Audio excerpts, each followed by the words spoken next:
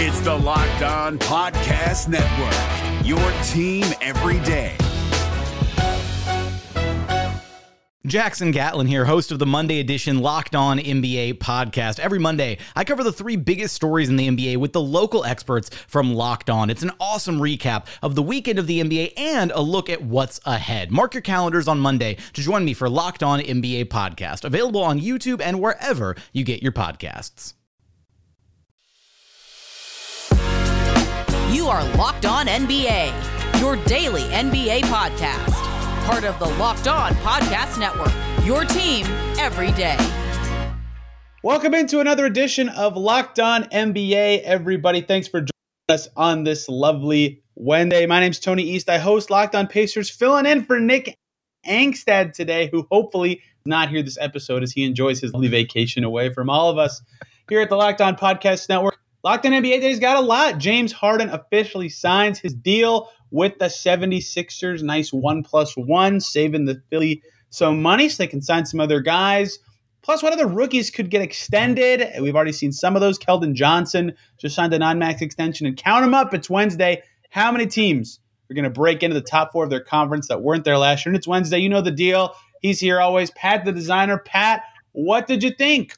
James Harden, 2-year deal, only started at about $36 million. Saving some $33 million, saving Philly some money on the way. I think it's a good deal for Philly in this situation, right? It's a deal you had to get done. Still leaves you a little bit of room to do some things right. The PJ Tucker move kind of eats up a little bit of that money as well. So you've still got a little bit of room. I believe there's still $3.4 million under the cap going into this season, right? So, I mean, listen, it's about kind of the same thing that AK's been saying with the Bulls, right? Continuity in this situation. We only saw 21 games of James Harden with Joel Embiid next season. You knew they wanted to run it back, especially with all they've given up. I still have my questions on how well this team's going to do. I think Joel Embiid's an amazing player, but I have listen, two of the pieces on your team that are major pieces in you being successful are Doc Rivers and James Harden, and both of those guys have similar questions attached to them. So maybe this ends up working out for them. I still kind of want to see what the team does as a whole, but the thing that I do like about this is James Harden next to Tyrese Maxey. You saw Tyrese Maxey take a really big step last season. And so I want to see if that continues and he's able to get his game to that next level coming into this 2022-2023 season. If you get those three working together well, you might have a problem on your hands in the Eastern Conference. Yeah, we talked about this on Monday's Locked On NBA a little bit when Harden talked about why he might change the structure of the deal for the season. To be a guy who has kind of a questionable background in the league on a team that hasn't even made the conference finals since the process yet, with a coach that struggled in the postseason in recent years, to do this sort of thing. This isn't a small pay cut to get one guy on your team. This is a lot of money. PJ Tucker's in, Daniel House is in, and you nailed the big point that I thought was kind of buried from this story today. They still have $3 million left. If they need to midseason, can scoop in someone else that could potentially help them, that gets cut. They can make a trade that adds money if they have to. Yes, they're still hard cap. They have limitations on what they can spend. But for James Harden, a dude who easily could have walked in and said, I want 5 years and whatever, $200 million or whatever his max is now, probably way more than that, $250 million, easily could have done it. To take this deal to where now he can also opt out next year, and the Sixers can then again sign somebody with their MLE to pair with their new guys and James Harden, who can get the max then. It's a really selfless move from a star, and this does happen sometimes. Stars, like we saw Kyrie do this with KD to get DeAndre Jordan on their team. But at this stage for Philly, going from a team that's underwhelmed in postseasons and really needs a kick to try to take them over the hump himself and to help out in that way, I think that's substantial. And I think getting the 1+1 to do it is a really good bit of business for both Harden and the Sixers, who obviously it's going to be weird if they fall short this year after he turns down some money, but can really all of them, everyone in that organization now can set themselves up for a much better future than they had before free agency started.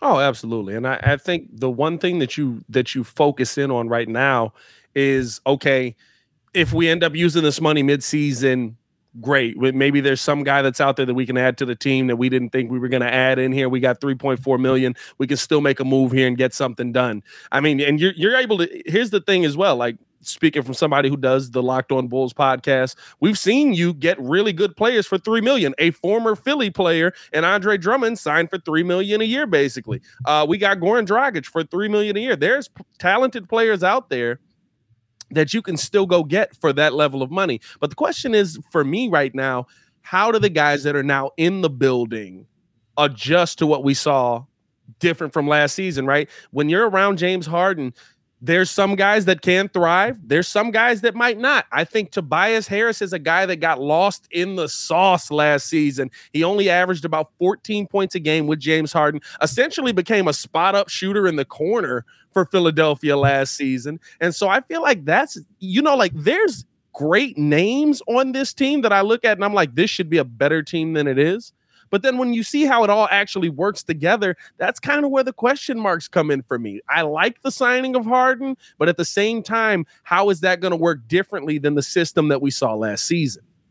Not only will it work differently, and I think you kind of nailed what I wanted to transition to. Like, look, I think they're a much better team because he did this. Like, he opted out. He opted out and basically intentionally lost $14 million to make his team better.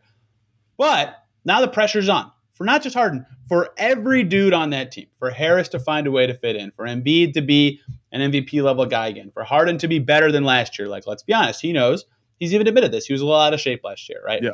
For all these rookies to step up, for all the guys that he took a pay cut for to come on this team and produce and help out. And for Doc Rivers, who this is the most talented Philly team since the process started, to make it all work. Like, there is a lot of pressure in this building now that all starts from him taking this $14 million pay cut because, look, none of us are dumb. They're going to give him that money next year. Like, they're going to make up for it. Yeah. In theory, he helped them out to build a better structure for the franchise. Like, they're not just going to kick him to the curb after that. But there is a lot of pressure in the interim to be good around Harden and to make this work because, I mean, as talented as Embiid is and as star-studded as this Philly squad is, they haven't made even the conference finals yet. There's a lot of pressure on everyone in this organization now. I mean, I think my biggest question is, right, like, does Harden have to revert to something close to what we saw in Houston for this team to work? I think Tyrese Maxey takes a step. And I'll say this, if Tyrese Maxey continues to play the way he does, maybe not. But you have to have James Harden be the 22, I think he was 7 and 8 last season in Philly, on 46 to 48% shooting and not on 41 in the 30s% shooting. And that's the part that we've kind of seen James Harden get away from a little bit. The offensive game hasn't been there as much. He's been more of a passer on both Brooklyn and in Philly. And so I really want to see kind of like, what's it going to take to get Philly to that next level? I feel like it has to be closer to a little bit of what we saw from James in Houston than more so the James in Brooklyn. Yeah, that makes sense to me. And, can they? I think he doesn't have to do it as much. Like, he has to be more efficient than he was because they have Embiid. Embiid's better now. Yeah. But can they at times, like if Harden is faster than last year and in better shape and more agile, can they use Embiid? And this is a way too simplified way of looking at this, but like even for 10 possessions a game, 5 possessions a game, can Embiid just be what Clint Capella was when Harden was at his MVP level in Houston? Just screen and dive over and over again. He'll still get some easy buckets from that. Right, and if he can do that, that will help maximize Harden and make the Sixers just a more dynamic, more complete team. And they've got the pieces in place to do that. I mean, they're basically assembling the Rockets right there with House and Harden and Tucker. Who's still out there they could get? Could they get Eric Gordon there? Eric Gordon you could still get. I mean, who else was on that team that could still be out there? What's Mbah Mute up to? Those kind of dudes. Could they just sneak all of them in there? But they have the blueprint down. I just think, especially, I think you're right for Harden. Like, last year was the worst year he's had in a while. Like, he went from MVP candidate 5 years in a row basically to he was still great, but not even close to that level. And that's a big drop when you're at that level and a franchise trades for you. So it's the pressure's on for that whole team, and he's got to be up to the level he was a few seasons ago. For sure. It's going to be interesting to see. I'm excited to see it though. I've been somebody who's doubted Philly, and I just feel like that doesn't work. But I mean, listen, James, if you can get on the Kyle Lowry workout plan, yeah, I mean, like, and you turn back into that monster that you were even close to, right? Like, it's like you said, the usage is the biggest difference. And I don't know if we can say, well, no, I blame D'Antoni for a lot of that. Like, you had James Harden on your team, and he was getting 56% of the usage, and Chris Paul was standing right there. But I think Doc Rivers just coaches a completely different style. And so if James's usage is down, say you use him for 40% of possessions, and Embiid gets the bigger load of that, which we all expect him to do, and he's a more efficient scorer, then I'll be worried more about Philly. But right now, even with it as it is, like I have so many questions about how Doc Rivers is going to use this team, how much he's actually going to be involved. Because I'm even as healthy as they were, or even as injured as they were, when healthy, that scheme last season in the playoffs, that's not going to work to get you very far into the conference finals. I'm going to be real with you. If Scotty Barnes doesn't get hurt, you might not have got out of that round. So I've got my questions on Philly, but I think they did the best thing for them in this situation. 100%. I think we'll be having a lot of similar conversations next year because this player option, he almost certainly will opt out and pursue more money next year. We'll see where that lands them. Speaking of next year, rookie extensions for guys drafted in 2019 will kick in next year. We've already seen quite a few of these signs. Zion Williamson, John Morant, Darius Garland have already jumped all over them. Who else could? Who else even makes sense? Keldon Johnson just recently jumped in. We'll cut through some of that 2019 class and see what makes sense for guys to get longer-term deals with their current team. Before, though, I want to talk to you guys about the great people who are making Built Bars. What is Built Bar? Built Bar is, quite simply, the best protein bars out there. They're 100% covered in chocolate protein bars that basically taste like a candy bar. As Nate Duncan used to say when he would do this ad read, they're the only protein bar that doesn't taste like you're eating the inside of a sawmill.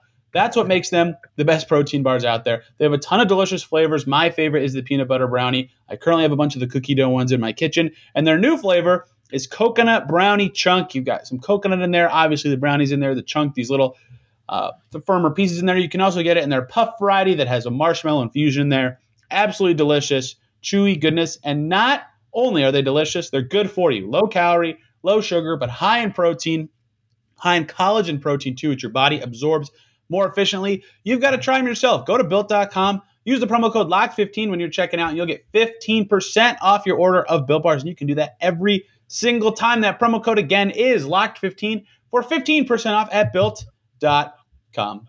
The NBA playoffs are right around the corner, and Locked On NBA is here daily to keep you caught up with all the late season drama.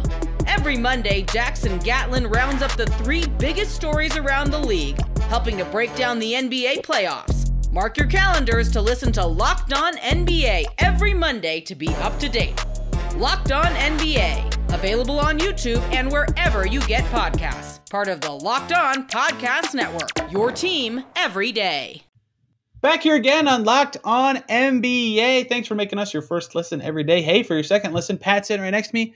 Go check out Locked On Bulls. Hear the latest and greatest from the land of the Windy City. Gotta suggest the boys over there. Bulls team's going to be very interesting this season. And one of the interesting storylines for them this offseason is Kobe White's rookie extension, which is my segue into the 2019 draft class of rookie extensions. And all the easy ones happen first. If you're a max level player already after 3 years, your team says, you know what?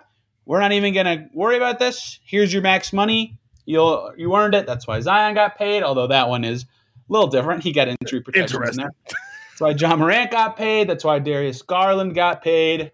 When it's easy to do, the money flies off the board. But when it's not as easy to do, you get negotiation. That's when Keldon Johnson gets 4 years, $80 million from San Antonio, and that's when a lot of these other guys have these discussions. And these don't have to be signed until right before the season. So there's still 2 months in 3 months. Wow. Yeah. 3 months in theory for a lot of this stuff to happen. So there will be more, but there haven't been more recently. Does anyone stand out to you, Pat, as someone who could get one in the coming days? You know, RJ Barrett is interesting because he's not quite a max player yet, but maybe he could be. DeAndre Hunter's pretty good. Kobe White's had a really down 3 years. He doesn't seem like a guy who stands out to you as a good choice, and who, especially of these lotto guys, seems like they definitely won't be getting one? I think Kobe White's definitely one of the guys that won't be getting one. I just feel like, right, his contract right now is movable. Even if you do a sign and trade with him next year, he's a guy that you could see moved around if he doesn't live up to the hype, right? And I think AK is very good on. He's talked about continuity. He's talked about, players kind of, we want these guys to be in here. And him and Mark Eversley have absolutely done deals like this before, where they say, we want to see how you play with us this season, mid-season. Okay, we're going to keep you around. We'll probably end up signing you to a sign and trade deal and then trade you away. They did it with Larry Markkinen to the Cleveland Cavaliers, and now Larry Markkinen's over there making nice money. RJ Barrett, I think, is the most interesting one to me. I feel like he's not a max player, but here's the thing that we keep hearing. No matter what, the Knicks don't want to include RJ Barrett in a trade. Like, Donovan Mitchell's on the table. All these guys have been on the table, but we can't include RJ Barrett. RJ Barrett's not a part of the trade talk. So that means to me that you think that RJ Barrett is at least trending towards being this max level player. So I think he's one of the guys that you look at and you say he's probably the most interesting out of anybody on this list, just based on how much the Knicks are coveting him. Outside of that, though, I mean, could you make a case for Grant Williams? Maybe. It's a tough. I don't know. There's not a lot of guys on this list that I immediately look at and I'm like, yeah, this guy's got to get max money. So RJ Barrett's an interesting one to me. I think he's in the hardest tier of guys to get the extension. And that is the guy who is almost max level, but not quite there. Yeah. Because every single time this happens the same way, the player is always going to bet on themselves. And they're going to think, you know what? If I have one good season, I'll just get the max next year from my team. And the team is like, great, prove it. If you play like a max player, we'll happily pay you. And so because they're at that impasse where they both just want to see how the guy plays, they don't end up agreeing on anything, right? They fall short of that. That's why unless you're at Keldon Johnson's level where it's $20 million per year tops, it's really hard to get close to the max without getting it. That's why Ayton didn't get paid last year from the Suns, for example, right? So Barrett's kind of in that tier to me where it's obvious he's very good. There's a reason the Knicks aren't trading him, but he's not a max level guy. So it seems like even though if they could get to something like 5 for 150 or something like that, where it's not a max, but it's a lot of money, but why would Barrett take that? Just wait a year and try to get that next year. If you have a good year, especially with other good guards on your team making your life easier, maybe it's easier to get money. I agree with you on Kobe White. I don't think he's getting anything. Jarrett Culver's been terrible. So the only other two lottery guys who have been solid that are interesting to me, DeAndre Hunter's been good when he plays, but that has not been enough for Atlanta. That's going to be some impasse there. And he's sort of like in the Barrett tier. He's obviously worse and plays less, where if he has a good, healthy season, the Hawks would be happy to give him some cash. Yeah. But they don't want to give it to him now. And then Tyler Hero, who his situation's a little different, where he's probably close to a max guy, but the Heat don't want to pay him for trade reasons. Yeah. They want to keep that salary down to keep that obvious. So of the lottery guys, maybe you'll see Barrett or Hunter get one, but I kind of feel like of the dudes in the lotto, we've already seen them all happen, unless maybe something surprising happens with PJ Washington or something. We missed the obvious one. Am I mistaken? Isn't Jordan Poole in this as well? Yeah, he's not a lotto dude, but we will get to him. He is one that I think is interesting too. Yes. Yeah, non-lotto, he's interesting to me. You mentioned Grant Williams. He's an interesting case to me. And Brandon Clark. Those are three guys who obviously good, on a good team who'd be willing to pay them.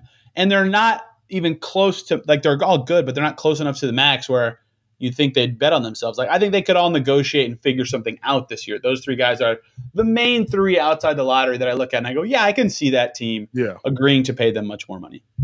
I feel like Jordan Poole, I mean, listen, you win a ring and you're a part of it. Yeah, I mean, you got a case. You walk into the negotiation and be like, so why should we give you max money? You just slide the ring back across the table and, and then you just slide your stat sheet. Now, granted, right, like he didn't play as well as we would like in the NBA Finals. I'm sure for most Warriors fans, you would say he played okay, maybe not great, but you watched him all season play pretty great. I think he's absolutely got a case in that situation for some max money. Grant Williams, I think, is an interesting one to me because you see everything that he brings to the table, but I feel like, right, he's kind of like you said, right, that one player that it's like, you're here, but for max money, we need you here. And I could absolutely see Grant Williams betting on himself. I think he'll be somebody that not only will bet on himself this season, but will achieve that bet. I really like Grant Williams' game, and I think he could be looking at some serious money coming into next year for the Boston Celtics. Yeah, I think he could get $80 million next summer. I mean, if they win the championship, which they were in the finals and they just got Malcolm Brogdon, maybe even more than that, right? Like he's that level of player.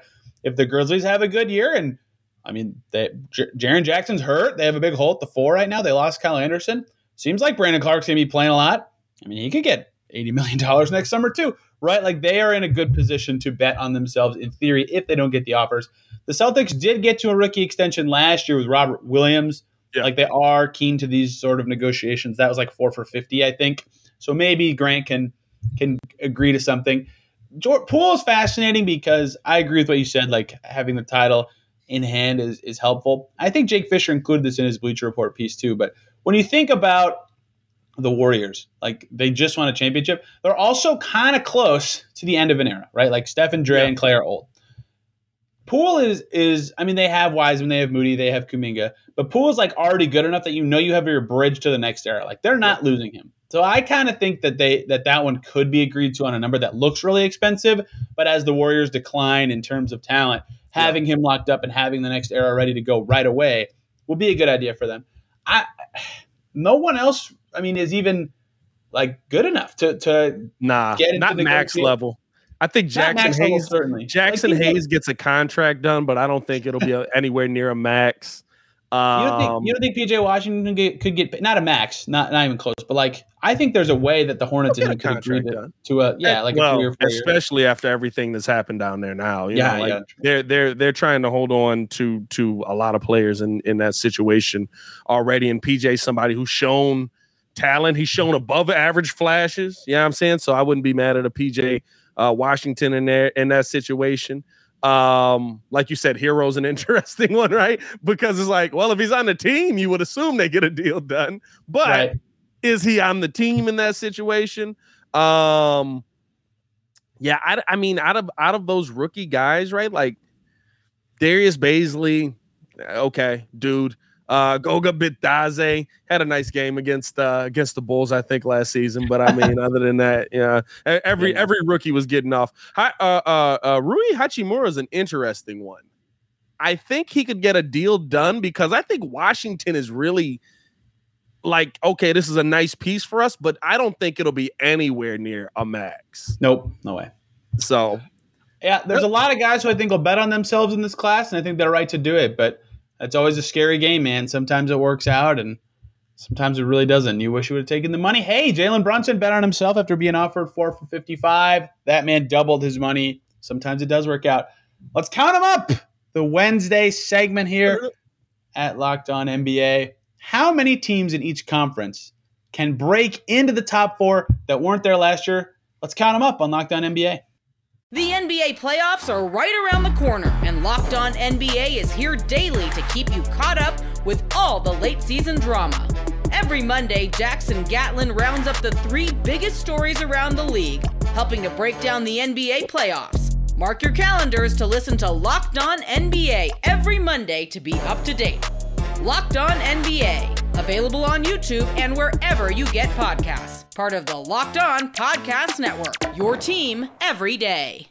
We're back here on Locked On NBA, counting them up. How many teams that were not in the top 4 in both conferences last year are going to jump in this coming season? Minnesota got a lot better. The Clippers are getting Kawhi Leonard back.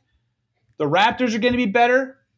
There's some dynamic teams in the NBA this year. We got to count them up. Thanks for making us your first listen every day. For your second listen, plugging myself. Locked On Pacers is the way to go. If you want to hear more about what the heck happened with DeAndre Ayton and the Pacers, he was a Pacer for all of 3 minutes. I covered it for way more than that over at Locked On Pacers. You want to do one number for the East and one number for the West, or a total number for both? What would you rather count up?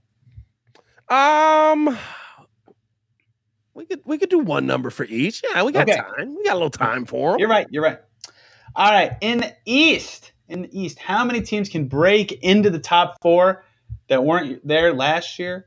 I actually think my answer depends on the Kevin Durant trade, because if Kevin Durant gets traded to a not Toronto Raptors team, I think my counted up answer here would be 0. I don't think any teams that were not in the top 4 last year could break into the top 4 unless Durant's on Toronto. Then I think they can do it. Do you disagree? Do you think any team who's not in the top 4 last year can break into that tier? I would disagree because, the huge caveat, based on health, you know what I'm saying? But I think my Chicago Bulls, I think a lot of people forget, they were atop the Eastern Conference for a long time last season until injuries kind of ravaged them. Health is going to play a big part into this. They add a couple of nice pieces. They address their size issue. I think they have an opportunity to. Now, the tough part is, right, they would have to jump the Philly team that bludgeoned us multiple times last season. So it's a tough argument there. But I think the Bulls are one team that definitely could jump into the top 4. I would also say a Brooklyn team. Sorry, it was tough to say. But it's tough to bet against Kevin Durant and Kyrie Irving playing on the same team if they're playing together. If they're on the court, and when they're on the court, they're a pretty dominant duo. But that's true. You've got to add that in. So for me, I would say 2 teams have the opportunity to break into that top 4. And the biggest question mark, the 2 biggest question marks on me, right, is does Philly work? And did Miami really get better? Even if they stay the same, you feel okay about it. But you had a lot of dudes that you were watching last season that you were like, hey, weren't you supposed to be good? What happened? Yeah, they're a weird one. And Kevin Durant holds this whole thing up. Because if him and Kyrie are both on the Nets, I agree. If Kevin Durant's on the Heat, they're staying in the top 4. If he's on the Raptors, they're going to the top 4. And there's a lot of flux. So I considered a lot of teams. I thought about the Bulls. They were top 2 in the East until Lonzo got hurt. Let me back up. Their whole team got hurt. But the Lonzo one was the catalyst that really broke the Bulls last year. Yeah. What I thought about, conference finalists 2 years ago, traded chips in for DeJounte Murray. Atlanta makes the playoffs last year in 8th. I don't think they can get to the top 4. I don't think they have quite enough ammo for that. What the heck's going on with John Collins? He's still on that team. But if you have Trae Young, who is a dude, a top 15 player in the league, you got a shot at it. I think the Hawks have a shot at it. So I think there are a few teams I'd consider. But if you make me actually put a number on how many teams I think will jump into the top 4 that weren't there last year, I'm going 0. None. That Hawks team is so interesting, man, because I like the names on this team, especially if everyone stays, if John Collins stays, Capella stays, all that, right? But then I'm just anybody notice that backcourt's not tall at all? Right. I love DeJounte Murray and the wingspan and the ability to defend, and I think he's a really good defender versus twos, but isn't he 6'4"? The West is way harder. Way harder. Yeah. If you told me right now that the top 4 in the West were 4 totally different teams from last year, I think I'd believe you. And there are 4 teams that I think have a shot here, but the number I'm only going to give you is 3. I think 3 teams will be in the top 4. I'm going crazy in the West this year. I think Golden State is not going to be a top regular season team. Right. Still think they'll be killer in the playoffs. So if I had to gun to my head top 4 of the West right now, I'm putting Phoenix in there because I think they're going to be awesome in the regular season again. Of course. Healthy Denver with Murray and MPJ back. So Denver's 1 of my 3. Minnesota's a 2nd of my 3. Minnesota, very good with Gobert, I think, in the regular season. And the Clippers are the 3rd of my 3. They have a chance to be the best team in the league next year with PG and Kawhi. If they're healthy, I think they'll be awesome, which is crazy because I think Memphis is awesome. I think Dallas still has Luka Doncic the last time I checked. All these, it's a bloodbath at the top of the West. But when I was kind of listing these out for this exercise, I was splitting hairs, but I put those 3 teams and Phoenix as the top 4 in the West. So I think that 3 is my answer for the Western Conference. I would absolutely agree with you. Different team, one different team. I think Minnesota you can't overlook. Anthony Edwards is next up. He is him, as they would say. He is a dog. And by the way, you added a player onto that team while giving up a lot, right? I get it. You gave up a lot, but you added a player onto that team that you don't need he's the defensive scheme, and you've got good defenders on this team for once. He's not going to know what to do with other people that play defense on the team. The defensive scheme in Utah was hey, Rudy, you got that? Appreciate that, Rudy. Appreciate that, man. I didn't have it. So, I really think they're going to be a difference-making team. The second team for me, I would agree with you on now. Health plays a huge aspect into this, and it's something they haven't had. But we've seen what MPJ can do when he's on the court. We've seen what his kind of game, and no defense involved in that either. He might as well be playing with Rudy Gobert. Like, no defense at all. But he is a offensive guru when he's on the court and able to score. Jamal Murray. Now, if healthy, I think all of those pieces work well. If not healthy, I would say two teams could change the minds. But my third team might be a little bit of a surprise team here. But, and again, health playing into this. The New Orleans Pelicans with Zion Williamson are a problem. CJ McCollum, Brandon Ingram, Larry Nance Jr., Jackson Hayes. I like a lot of names on this team, but you're going to add back in a dude, not a dude that, like, you know, he was pretty good around the rim. Not a dude that was, you know, he was an okay. He shot over 60% under the bucket. He is 6'6". When you add that back into a team that was giving Phoenix some problems last season when making adjustments, I can't say that they're not going to make a huge leap. Yeah, I think they're going to be way better for sure. They still are running Devontae Graham at point guard last time I checked, and that's where I paused. I still think they're going to, again, Ingram, CJ, Zion, killer team. They'll definitely be a playoff team. The West is insane.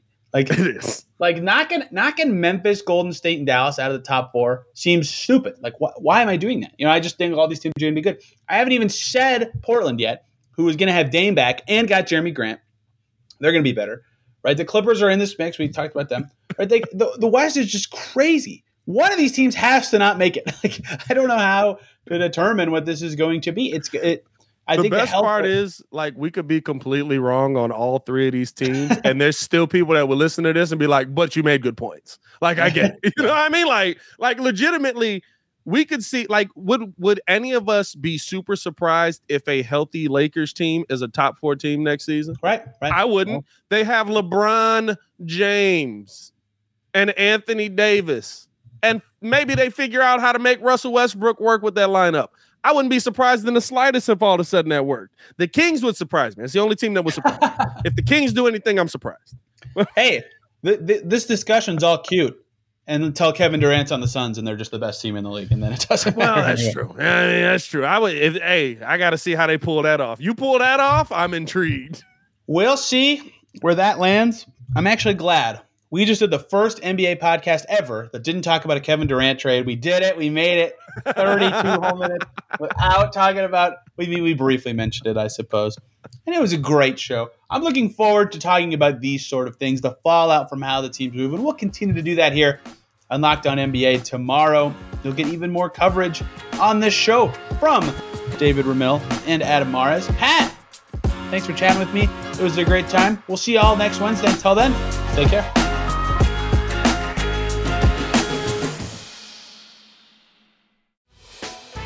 Hey, Prime members, you can listen to this Locked On podcast ad-free on Amazon Music. Download the Amazon Music app today.